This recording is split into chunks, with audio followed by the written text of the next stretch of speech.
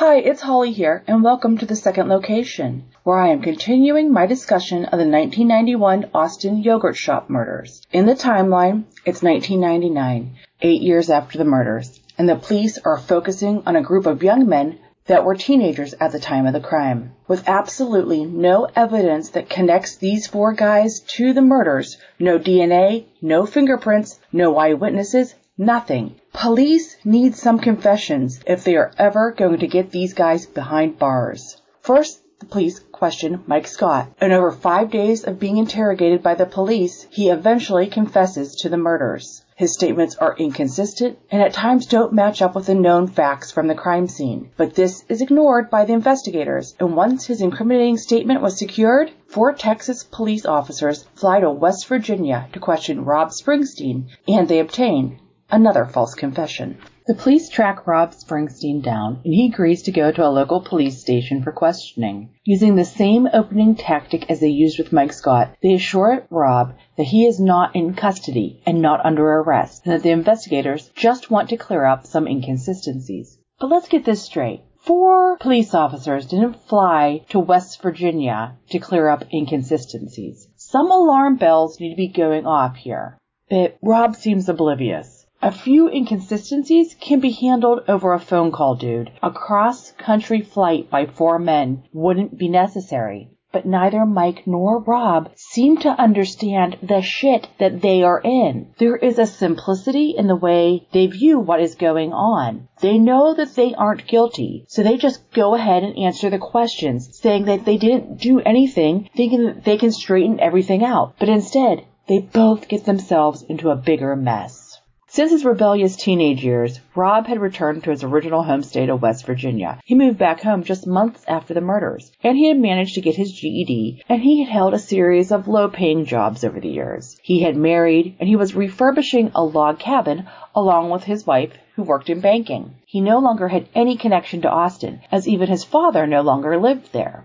The local police department in West Virginia didn't have the necessary equipment to record interrogations, even though this is 1999, and that's ridiculous. So, the Austin investigators used a hidden camera inside a clock and an older Niagara recorder that can only record for 3 hours at a time. Rob's interrogation is gonna last much longer than 3 hours, and the hidden camera will result in audio that at times can't be understood over the sound of interference and static, and the 3-hour recording of the Niagara runs out way early. The recording of Rob's interrogation is really a mess. And let's just put it this way. There will be times when investigators are basically filling in the blanks of the audio, and I'm just not comfortable taking the investigator's word on what was said. Rob had worked late the night before the police knocked on his door to take him in for questioning, and he'd only been asleep for about an hour that morning before he agreed to go into the station. I have read some accounts that imply that he might have been hungover, but I'm not sure about that. But the point is that Rob is not starting out in a good place, and Rob's interrogation is a lot shorter than Mike's. But just like Mike, Rob initially denies any involvement in the murders, and he too will ultimately confess to involvement, and he even goes further when he admits that he raped one of the girls. And it's that crude statement about the rape that seals his fate, and at trial, Rob will receive the death penalty. Now, why does he confess if he wasn't guilty? In his own words, he thought just confess so he can end the interrogation and get the hell out of that room. And later he would withdraw his confession, and forensic evidence like fingerprints or DNA would clear him later. But these young guys just don't get it. Once you confess, it's almost impossible to walk that back. And this is the most important part. If you are being heavily pressured into a confession, then there very likely isn't anything that ties you to the crime, like fingerprints or DNA. So that means there are no forensics that can clear you. That's why the police need the confession so bad. They have basically nothing else. And this will be one of the few parenting tips I ever give all ya. Teach your kids not to talk to cops without you or a lawyer present. Tell them that they don't have to answer the police officer's questions without you in a situation like this where a crime is being investigated. Now don't get what I'm saying all twisted up here. Teenagers need to know to comply with an officer's orders during a traffic stop or like a stop and frisk scenario. That's different. That can be a life or death situation for, rolling through a stop sign.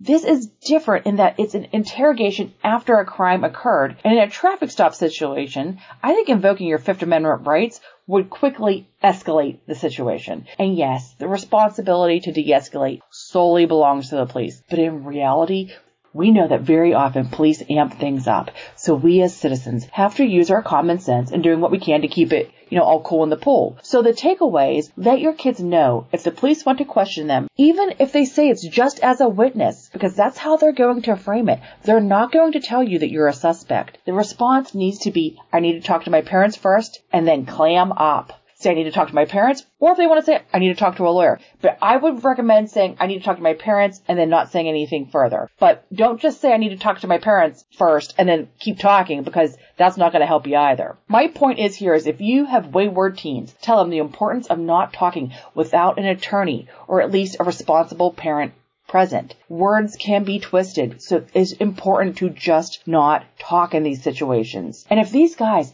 had just shut up, they never would have gone to trial, never been incarcerated, never been on death row.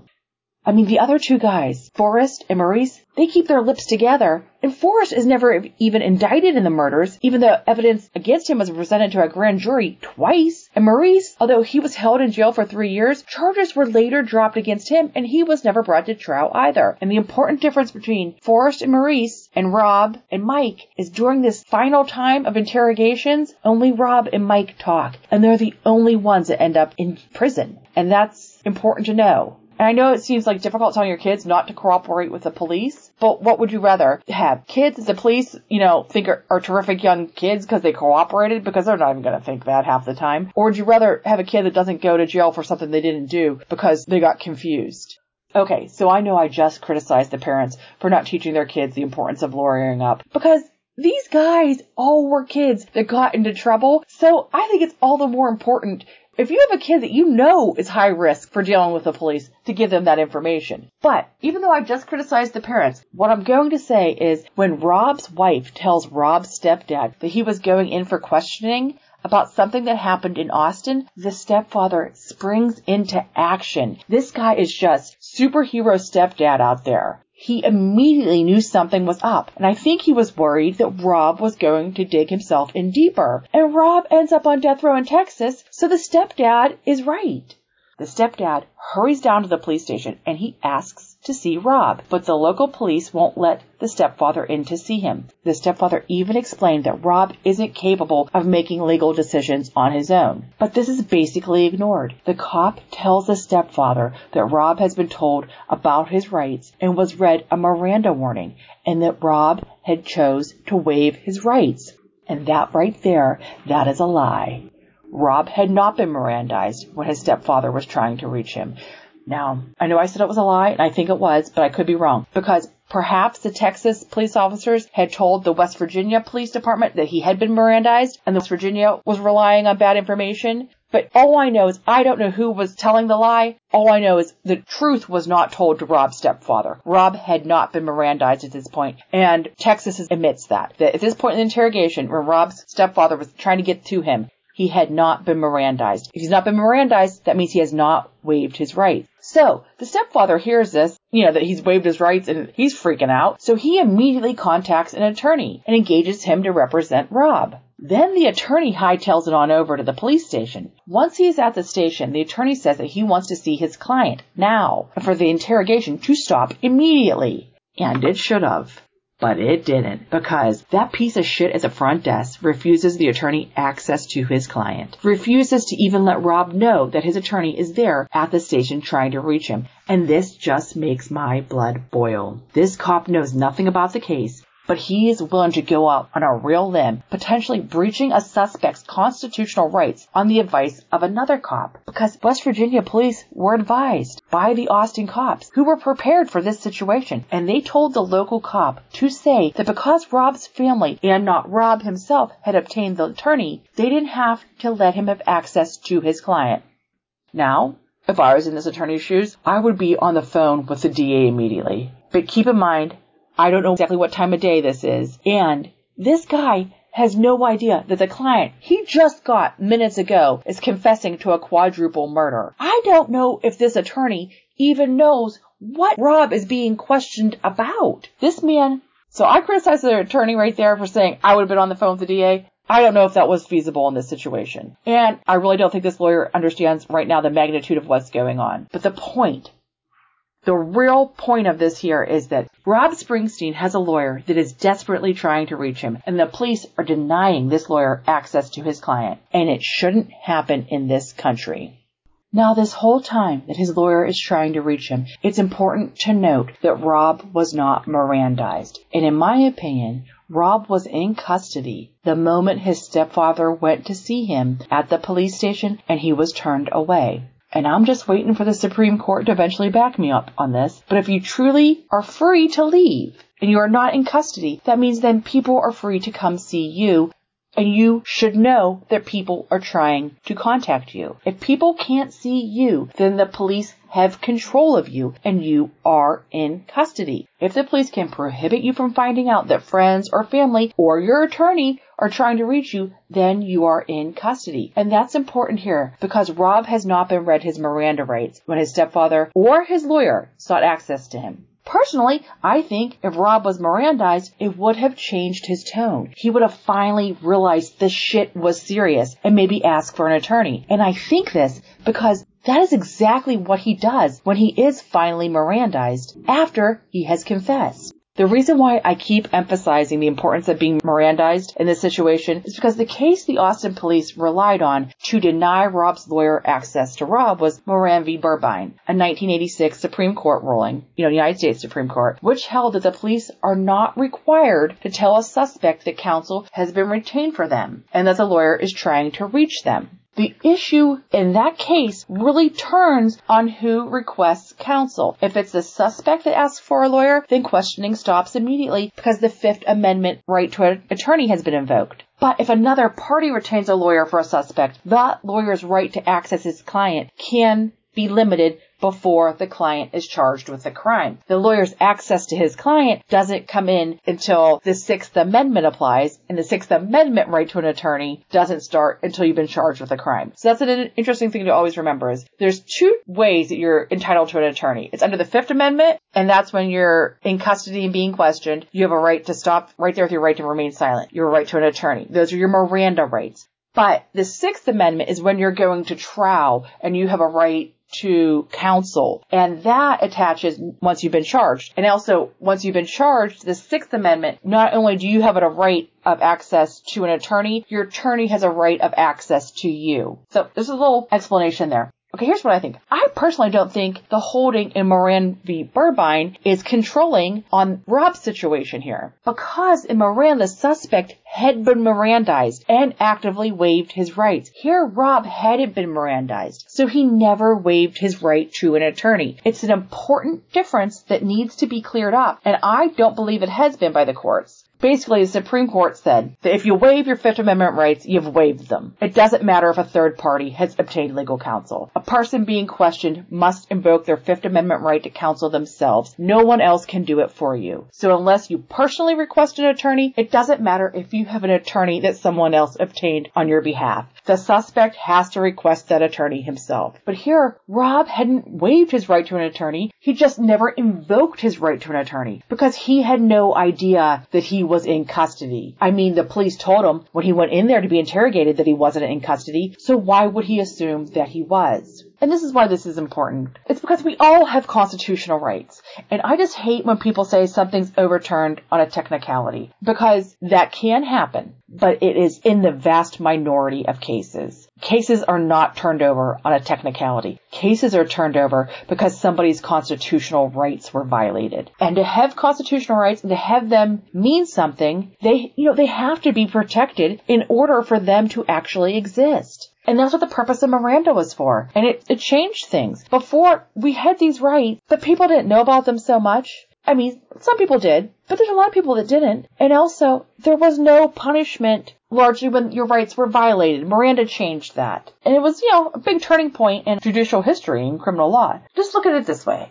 What is the right to an attorney if your attorney can be denied access to you while you're being interrogated? It's nothing but words that don't protect you at all. Personally, I don't think Rob's confession should have been admitted into evidence at his trial, but it was. And I think this was an appealable issue, but I couldn't see where it was addressed by the courts in this case. That's not to say that it wasn't. It's just saying I'm not seeing that. But I'd be really curious if anybody could point that out to me, because I would have to think at trial his confession, what attempt was made to suppress it. I have to think that. And I would assume it would be based on the Moran Burbine holding being inappropriately relied upon. And it would have to have been brought up at trial, or it would, you're waiving your right, make it an appealable issue. But let's move on from there. Because although Rob isn't a great success in life, he is employed, he's happily married, but I just feel like he feels like he could do more. Maybe he's a little disappointed in himself where he landed in life. When he's talking to the police, first in the interrogation room, he describes the job his dad has as an independent computer programmer, how his one uncle owns his own company, and another uncle is a high-up executive position at Kmart. And these little brags barely register with the police, because I think the police are only impressed by each other. Rob is just trying to make chit-chat, and they can't even engage. Rob explains that his best friend in West Virginia is a man named Roy Rose, and Rob details how he and his wife celebrated their anniversary recently with Rob and his wife on a boat together. And just remember that name Roy, because we're going to circle back to him later. And then this is all early part of the interrogation where Rob's just like idly trying to get chit-chat going with like the police officers really not engaging with him. Next, Rob asks how long that the interview would last because he had another job to get to. The police completely ignored this question, and basically at this point the interrogation is underway. After a few initial questions, Rob asks if he could write out his answers because he explains that he had an intellectual disability. Rob describes himself as being specific learning disabled because his brain operates backwards from the normal way a left-right thinker does, making him think opposite and do things backwards. He said if given a series of 6 numbers, he would only be able to recall 2 numbers. Rob also mentioned that he was on the prescription medication Ritalin. The investigators appeared to ignore Rob's explanation of his learning disabilities and proceeded to jump right on into the questions about the murders at the yogurt shop. Now, Rob claims that he knows nothing about the murders and that as a teenager he mainly kept to himself. Rob described his home life in Austin, how he didn't get along with his dad's girlfriend, that she only ever bought bread and hot dogs, which honestly, they don't even go together. It's hot dogs and hot dog buns. It's really self-explanatory. The words hot dog are in both ingredients, lady. But I mean, hot dogs and bread? Oh, it's just sad. That's a sad dinner. But Rob said there was never enough to eat, so he decided to move back to West Virginia. I think the girlfriend might have been upset that he's living rent-free in the other half of a condo she owns. Like, she could be getting the money for renting that out. And this guy wants hot dog buns? Hell no. You're in my condo rent-free. You have hot dogs and bread. Any deal. I'm guessing. Who knows? Okay, anyway, according to Rob on the night of the murders, he went to Forrest's house, Maurice stopped by and picked up all the guys, and they went to the big mall, where they spent some time at the local arcade. Maurice had left the group for a while that night to go to his sister's home, I believe to babysit, and Forrest had gone with Maurice. Now, during this time, Rob and Mike Scott sat outside and watched the Hooters waitresses arrive for work. Classy. Then Maurice returned driving really fast in the parking lot, claiming that some Mexicans had been throwing something at his car, and then the group of guys all jumped in the car and went looking for the Mexicans without ever finding them. Okay. Do you think anybody was ever actually throwing anything at his car? Anyway, so they try to track down these unfindable Mexicans, and then Rob and Mike returned to the mall around 8, and the pair played video games till around midnight. Maurice never returned to the mall, so Mike and Rob walked to a midnight showing of the Rocky Horror Picture Show, but only Rob went into the movie as Mike was unable to sneak in. After the movie, Rob went to Mike's house around 1:30. The guys got a ride to Mike's house with some guy they didn't really seem to know. Before going to sleep, they watched the Robin Hood movie with Kevin Costner. Rob even told the officers that he had no knowledge of the murders until he was brought in for questioning after Maurice was picked up at the mall, with that gun a little over a week after the killings. This, I think, might not be entirely accurate because the 4 guys did read about the murders in the paper on, I think, Sunday morning, 2 days after the murders. But maybe he's just trying to say, I didn't know any specifics really about the murders until you guys questioned me, or, I only knew what I read in the paper. I don't know. That to me is a little fudgy on what he's saying there. But this story about going to the Rocky Horror movie is the same story that he had told at that first interrogation back in 1991. And he recalled that he had went to that late night movie on most weekends. Rob is confronted by the police with the fact that they have statements from 5 or 6 people that Rob was with the other boys for the whole evening, not just a couple of hours, like Rob alleged. The police right now are lying. They don't have those statements. They can lie to you. Don't believe what they say. The detective then doubled down and asked if Rob would be surprised if he was told that the Rocky Horror Picture Show wasn't even showing in that theater on the night of the murders. Yes, he would be surprised by that, said Rob. Rob was a little shaken at this point, and this is a turning point in the interrogation.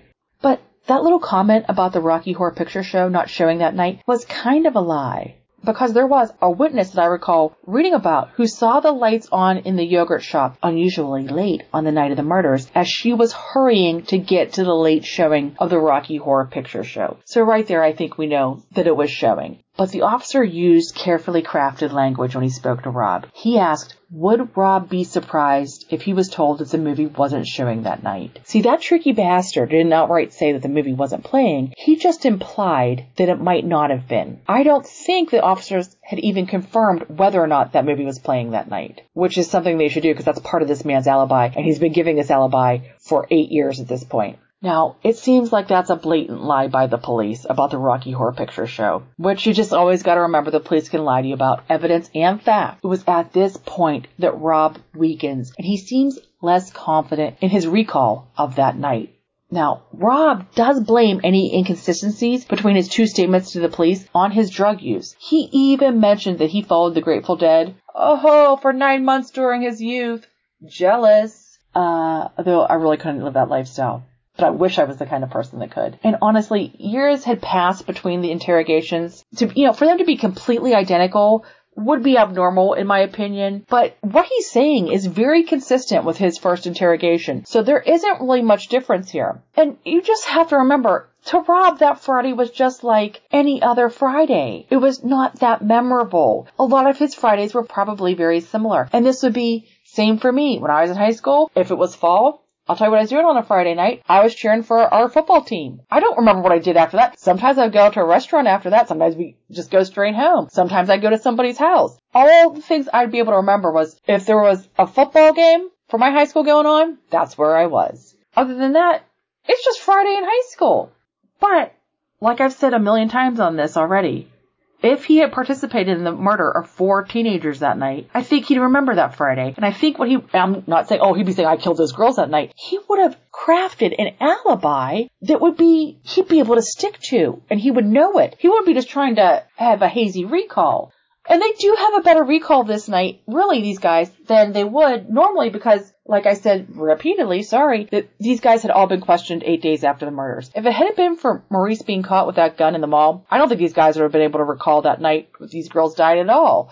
But they are a little bit based on the fact that Maurice was questioned. But I'm not saying that was a good thing that Maurice was questioned because if Maurice had been caught with that gun in the mall, none of this shit would have rained down on these 4 guys. Now, initially, Rob consistently denied any involvement in the murders, although he does say that he has no idea what Forrest and Maurice were doing after they dropped him and Mike off at the mall the last time. But Rob was really shaken by the comment about the Rocky Horror Picture Show not playing that night. And once he starts to think that he didn't actually go to that movie that night, things slowly start to fall apart for Rob. When he was asked why he bought a newspaper the day after the murders, the police asked, why would a 16-year-old buy a paper? Rob responded, why would an 8-year-old buy a gun and kill somebody? The strangest things happen all the time. And I kind of agree with Rob here. But I'll tell you what, why would a 16-year-old buy a paper? I read the paper all the time when I was 16. In fact, when I was 16, I was a paper girl. So I always read the Sunday paper. But anyway, little by little, Rob is beginning to understand the magnitude of what was happening. And he said, if I am being accused of something, then I would like a lawyer present. I would like this to come to an end. But he doesn't get a lawyer, and the interrogation doesn't end.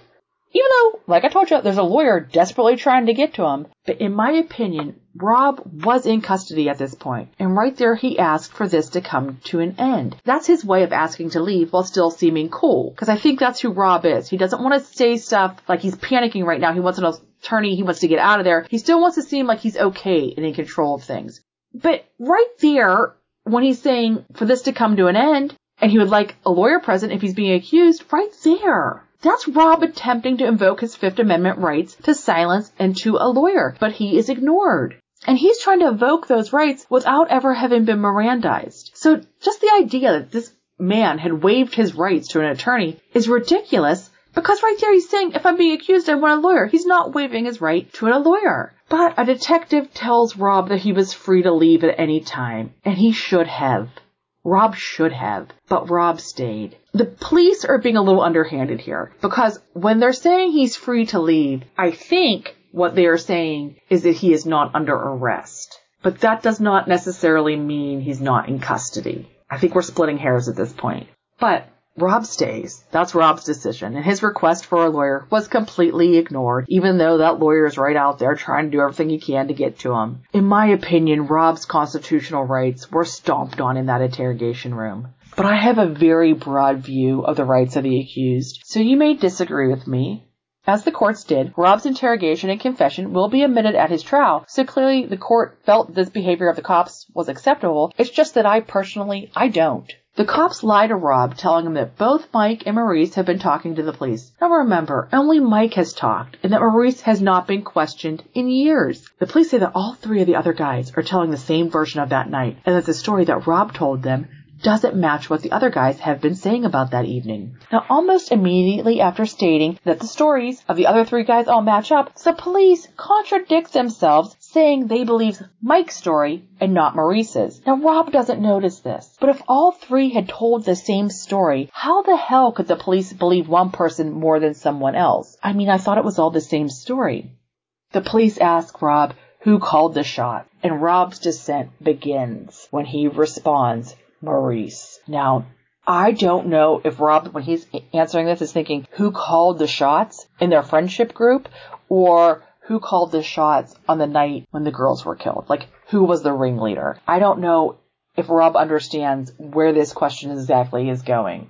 But Rob still says at this point that he was never in that yogurt shop, and he says he wishes they could give him a lie detector test. But the detectives don't bite. Instead, they say that the others have said Rob was with the whole group that entire night, and they ask if he had ever owned a gun. Rob said that he hadn't. The police say that they thought Rob knew more than what he was saying. I'd like to point out that both Mike and Rob, both of them requested a lie detector. And this is what really bothers me in this, is I don't know if this was a questioning tactic by the police. They didn't want to interrupt the flow of questioning because clearly both times they were breaking the guys down and moving closer to what they wanted. Or were the police actually very fearful that both of these guys would pass a lie detector test? And although they're not admissible in court, and when you pass them, they really don't help you that much. But it definitely wouldn't have helped the police's case if all they got are confessions, no physical evidence, and the guys passed a lie detector test saying they weren't involved in the murders. In the back of my mind, I wonder if the police were like, don't let them take a lie detector test because there's a chance they didn't do this crime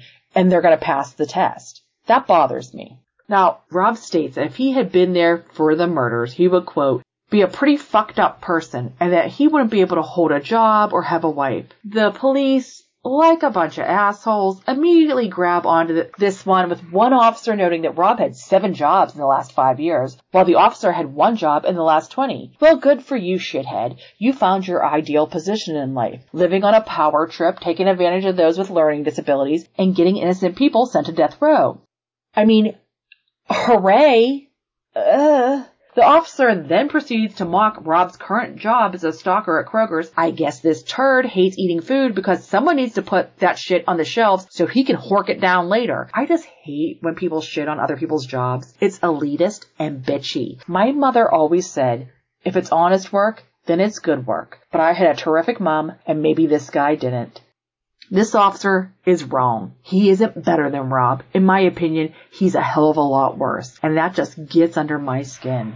Anyway, I mean, that's like a rock in my shoe. I hate it. Anyway, back to the interrogation. When the police tell him that they have a witness who saw him in the yogurt shop the day of the murders, Rob responds, I don't eat yogurt, to tell you the truth. I mean, it would be comical if it wasn't such a tragic story. And they have no witness that is putting Rob in the yogurt shop on the day of the murders. That's another lie. Then Rob comes out with, you both seem like real nice knockout guys and have been really friendly and kind. And I'm not sure what he based that on, because unlike with Mike, they seem to be really going after Rob from the get-go. And it's either Rob really can't read the room, poor bastard, or he's just trying to butter them up with niceties It could be either one, but to me it's just like, oh, these are not friendly and kind people. Well, after this compliment he gives them, the police tell him that he's not a good liar, and Rob says, that's why I don't lie. The cops retort, you are now. Rob, seeming defiant but a little defeated, said, if you believe so. The officer brags that he is going to sleep well that night because he doesn't hear the screams of the girls. Well, Rob says that he doesn't hear the screams of the girls either. Asked if he shot those girls, Rob says that he didn't and that he can't take responsibility for something he didn't do.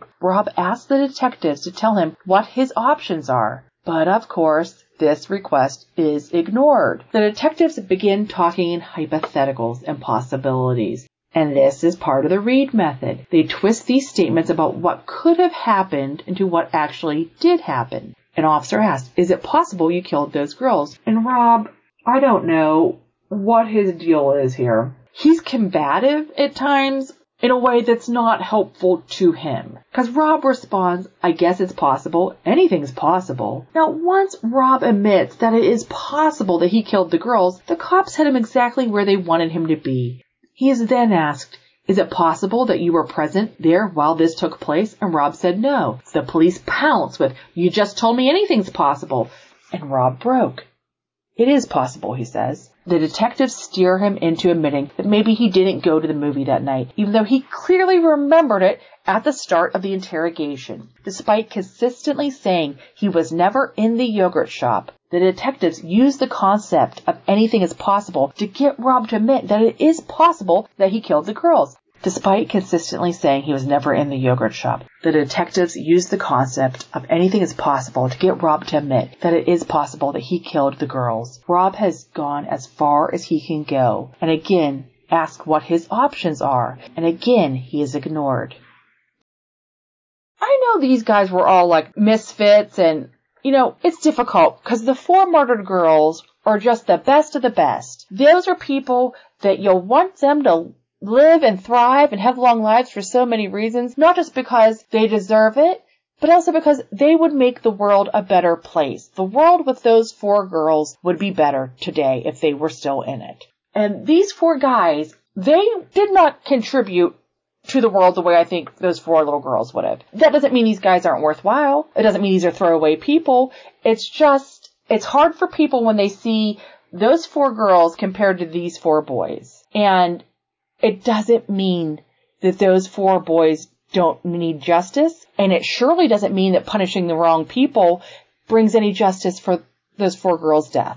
Rob sat silent for several minutes, and when he spoke, he said he was not really remembering anything, that he had only little fragments that he was trying to piece together. The police said Rob was as much a victim as anybody else, which is a classic cop move to get confessions while painting the accused as a victim. And this falls in along the lines of the Reed method. This is when the cops change their tactics and start to put a little fake kindness into the questioning. The tide had turned. Rob was trying to remember the murders, even while moments ago he had completely denied any involvement and had denied ever having been in the yogurt shop. But now he was searching in his mind, trying to recall a murder that he had no first-hand knowledge of. The police tell Rob that Maurice has placed the blame on him, which, of course, was a lie. Maurice never implicated Rob in the murders, but the police say that they don't believe Maurice. They need Rob to tell his story, that they think Rob had no idea that anything violent was going to happen at the yogurt shop that night. And Rob bites, saying, I think I got the hell out of there. For the first time in his interrogation right there, Rob admitted to being in the yogurt shop on the night of the murders. The police had succeeded. Rob was confessing. Rob said that he, quote, got in the car, parked, got out of the car, went inside, went to the bathroom, came back out. Maurice is at the counter. I was walking out. I was like headed out of the shop. Anyway, out the door, heard somebody scream, turned around, and all hell just broke loose. Maurice standing there with a gun in his hand. He said, give me the fucking money, or I'll fucking kill all of you, or some dumbass shit like that. I said, man, this shit is getting fucking deep, or I'm fucking out of here, or I don't want anything to do with this shit. Rob wasn't quite sure. And Rob didn't know where Forrest and Mike were at this point, but he recalled that Maurice was at the counter. Rob said that he was like, I don't fucking believe this. I don't want to be part of this. I went and left out of the store. The police opened a door, and Rob walked through it. They opened you were there, but you didn't want any of this shit to happen. And Rob decided to go along with that. And this is what's important to note. I think this whole time Rob knows he was not there. I really truly think that. But I think he sees an out where he's got less involvement, and he thinks if he's saying, oh yeah, I was there when Maurice pulled the gun and all this stuff started happening, but I was like, I'm against this. But it doesn't really matter at this point in the crime. It's felony murder at this point. So once the felony starts being committed, all the other shit that flows from it, it's basically you're going to go down for everything. And while Rob right now, in his confession right now, he's saying that he walks out or he's leaving, that's not his story that he sticks to. But I just want to say that's how the police get him to initially confess, is find a way for him to have less culpability, less involvement in the crime, and get him to start talking about that. Because you can see how he admits to being at the scene during the crime, but he has distanced himself from the violence that took place there. And this falls in line with how the police referred to Rob as a victim earlier. It's easier to get people to confess if you convince them that they are less culpable than the other participants in the crime. It's as if they think if they are less guilty than the other criminals, they won't be convicted of anything. And that's just not the case. But these false confessors generally seem to think that the police are trying to help them, but they are not. The police are there for one reason, to get a confession, and your lawyer is the only person that is there to help you. Rob said he went outside and stood by the car. He heard gunshots, maybe 5, and according to Rob, it was Maurice shooting. Mike and Forrest followed Rob out, which is weird because at this point, he doesn't even know where Mike and Forrest are, but he knows they followed him out. Rob said that Maurice claimed he had just scared the girls. Guys then left the crime scene and they threw the gun off of a bridge and into a stream near the shop. The police asked if Mike got out of the car, and Rob said he did. When he was asked what Mike did, Rob said he thought he threw up and that he thought he threw up too. And this is an interesting thing because Mike also said that he threw up over a bridge. I mean, it's weird because Rob doesn't even remember if he threw up. He thinks he threw up too. It's just weird. But they both have a memory of throwing up over a bridge, and I would be really curious to see exactly how the police asked that and directed that part of the conversation. I'm just suspicious that it might have been kind of steered a certain way. Rob claims that they drove back to the shop and saw all the police and ambulances. Note that he didn't mention fire truck, and those were immediately at the scene. After the first police officer called in that he had seen smoke coming out of that strip mall, as the police officer calls it in, fire trucks arrive, and that is long before any ambulances respond to the scene. So there was never a time that night where there's ambulances there and no fire truck, because they didn't realize that there were people in the yogurt shop, that there were victims in there until the fire department had started going through the crime scene. Rob then thanks the detective and said that really helped him get past that. And I seriously wonder right now if Rob's sitting there, if he thought he wouldn't be charged with a crime, that maybe they would just use him to testify against Maurice. Rob said he felt kind of bad, and an officer responded that he felt bad because he had been involved in something that was terrible. Rob again tries to diminish his role, saying that he really wasn't, and he didn't ask for that, and that he didn't want that. At this point, they take a break from questioning. When the interview resumed, Rob was able to outline more of the details of the crime. He said that he knew that he was in the yogurt shop and that he felt like he was losing reality. Rob painted Maurice as the leader, and that the scene, he described it as chaos. Okay, the cops asked if after he exited the bathroom, did he see a door? And at this point, Rob says he saw the back door, and Rob explained how he had propped the door open with an empty pack of cigarettes earlier in the night so that they could gain access to the shop. But recall how he had earlier in his confession stated that they had entered through the front door.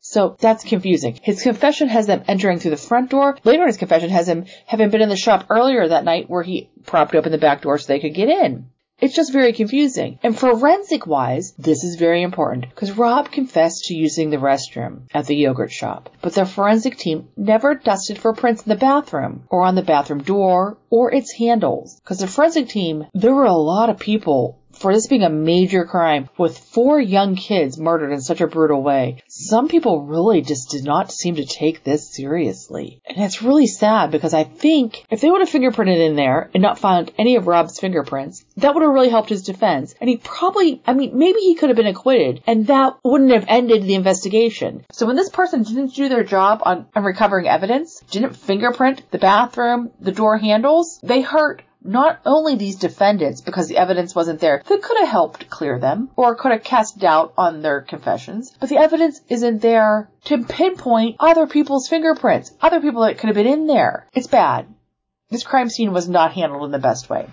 So after he propped open the door, Rob said that he sat outside the movie theater for about 45 minutes to an hour, and then they returned to the yogurt shop. He is saying he propped the door open around 10. Keep that in mind as we go back to witnesses who were in the shop around 10 that night, because no witness can identify any of the 4 accused men: Maurice, Forrest, Rob, Mike. At 10 o'clock, no one that was in that shop that night, anywhere around that time, none of those witnesses can identify any of the 4 accused as having been seen in the shop that night. Now, at this point, Rob changes his story. Before, he was out basically at the car when the shots were fired. He hadn't seen any shots being fired, only heard them as he was fleeing the shop. Now, he says he saw a girl be shot. Seconds after saying he couldn't remember if Forrest went inside, he said he saw Maurice and Forrest trying to get the clothes off one of the girls. Now, we know that the girls most likely probably undressed themselves because of how neatly their clothes were folded and stacked. I mean, they were probably forced to undress at gunpoint, but the girls did it themselves under duress. Now, according to Rob, Maurice told Rob to fuck the girl, but Rob said no. Maurice asked him to hold down a girl so he could rape her. When he was asked, "What did they make you do?" Rob replied, "Shoot her?" All along, up until this point in the interrogation, it has been Maurice who did all of the shooting, according to Rob. But now Rob admits to shooting a girl. The detectives know that rape was involved in the assaults that night, and they want to get Rob to admit to a sexual assault. But Rob doesn't seem to understand what the detectives are looking for. I think when the interrogator's asking, "What did they make you do?" I think they're looking for some statement about sexual assault on Rob's part. But he's confused, so he says shoot her, even though he has consistently said that Maurice did all the shooting. So when the detective makes this more direct statement, you fucking know if you fucking raped her. Just say it. Rob said, "I stuck my dick in her pussy and I raped her." He said Maurice then shot her again in the head. Now this is important because it's shot again in the head. And there's only one person at the crime scene.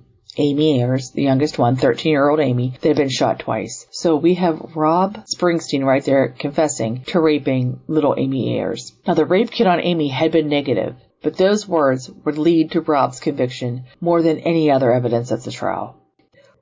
And even though, this is interesting, because science changed so much so quickly in the years between Rob's confession, his trial, and then when he's ultimately released, science has changed because it went from Amy's rape kit was negative to there's definite DNA that they have of someone sexually assaulting Amy. And that's what's going to lead to Rob's release from prison is it's not his DNA. But at this point, they don't even know that they have DNA there, really. The cops get Rob to lay his head on his arms to replicate the way Amy was found on the floor in the back room. At the trial, the cops would falsely claim that it was an exact reenactment. And honestly, this is really disturbing to me because they're not 100% sure that Amy was dead when the killers left the scene. There is a chance that Amy moved after the killers fled because Amy's blood is found in multiple places along the crime scene. Now, we don't know if the killers were still there when she was moving or if she managed to move after they left. But my only point here is we don't even know if the real killers, if they would have seen the way that Amy ended up lying on that floor. They might have already been gone. But the police, they're getting exactly what they want from Rob when one officer decides to issue Rob the Miranda warning.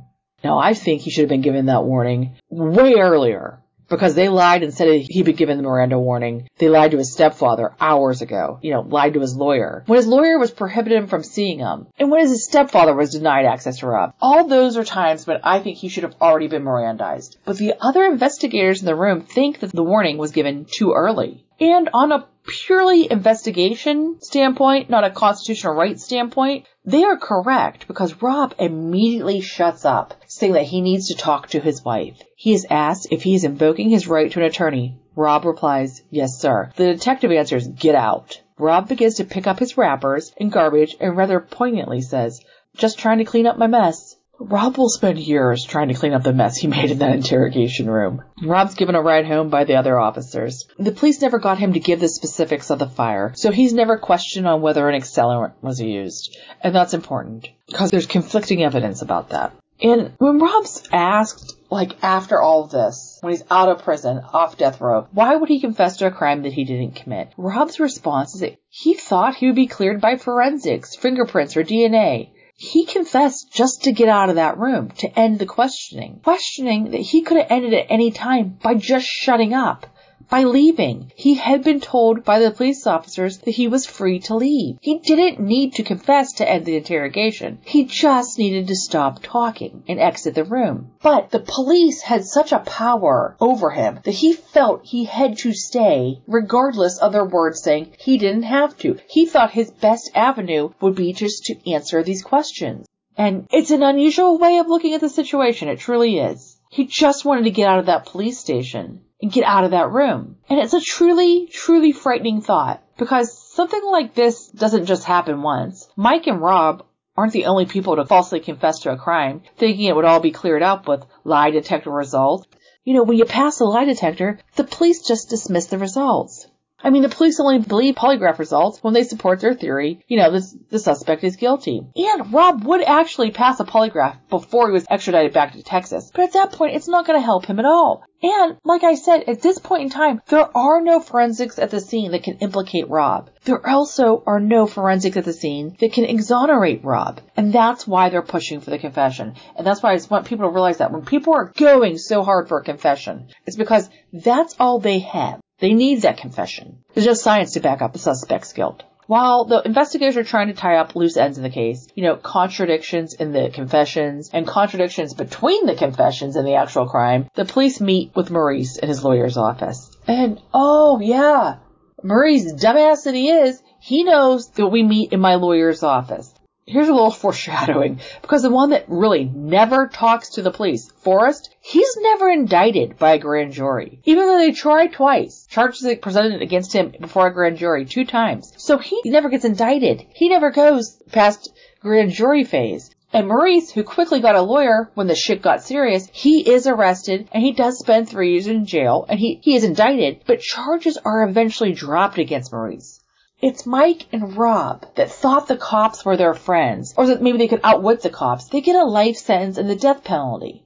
Moral of the story is, shut up and lawyer up. And honestly, I know I keep emphasizing that, and most people probably could talk to the police without ensnarling themselves in a murder investigation. Most of my listeners would be okay. But it's those that don't deal well with authority or confrontation, or perhaps have maybe a little too much confidence in their abilities that's misplaced, or people that are easily persuaded, that really succumb to this bullshit interrogation technique. Anyway, at his lawyer's office, Maurice continued to deny any involvement in the murders, even when he was told that he was going to be arrested shortly, and this was his last chance to confess and establish that he was not the ringleader of the group, as the other boys had claimed.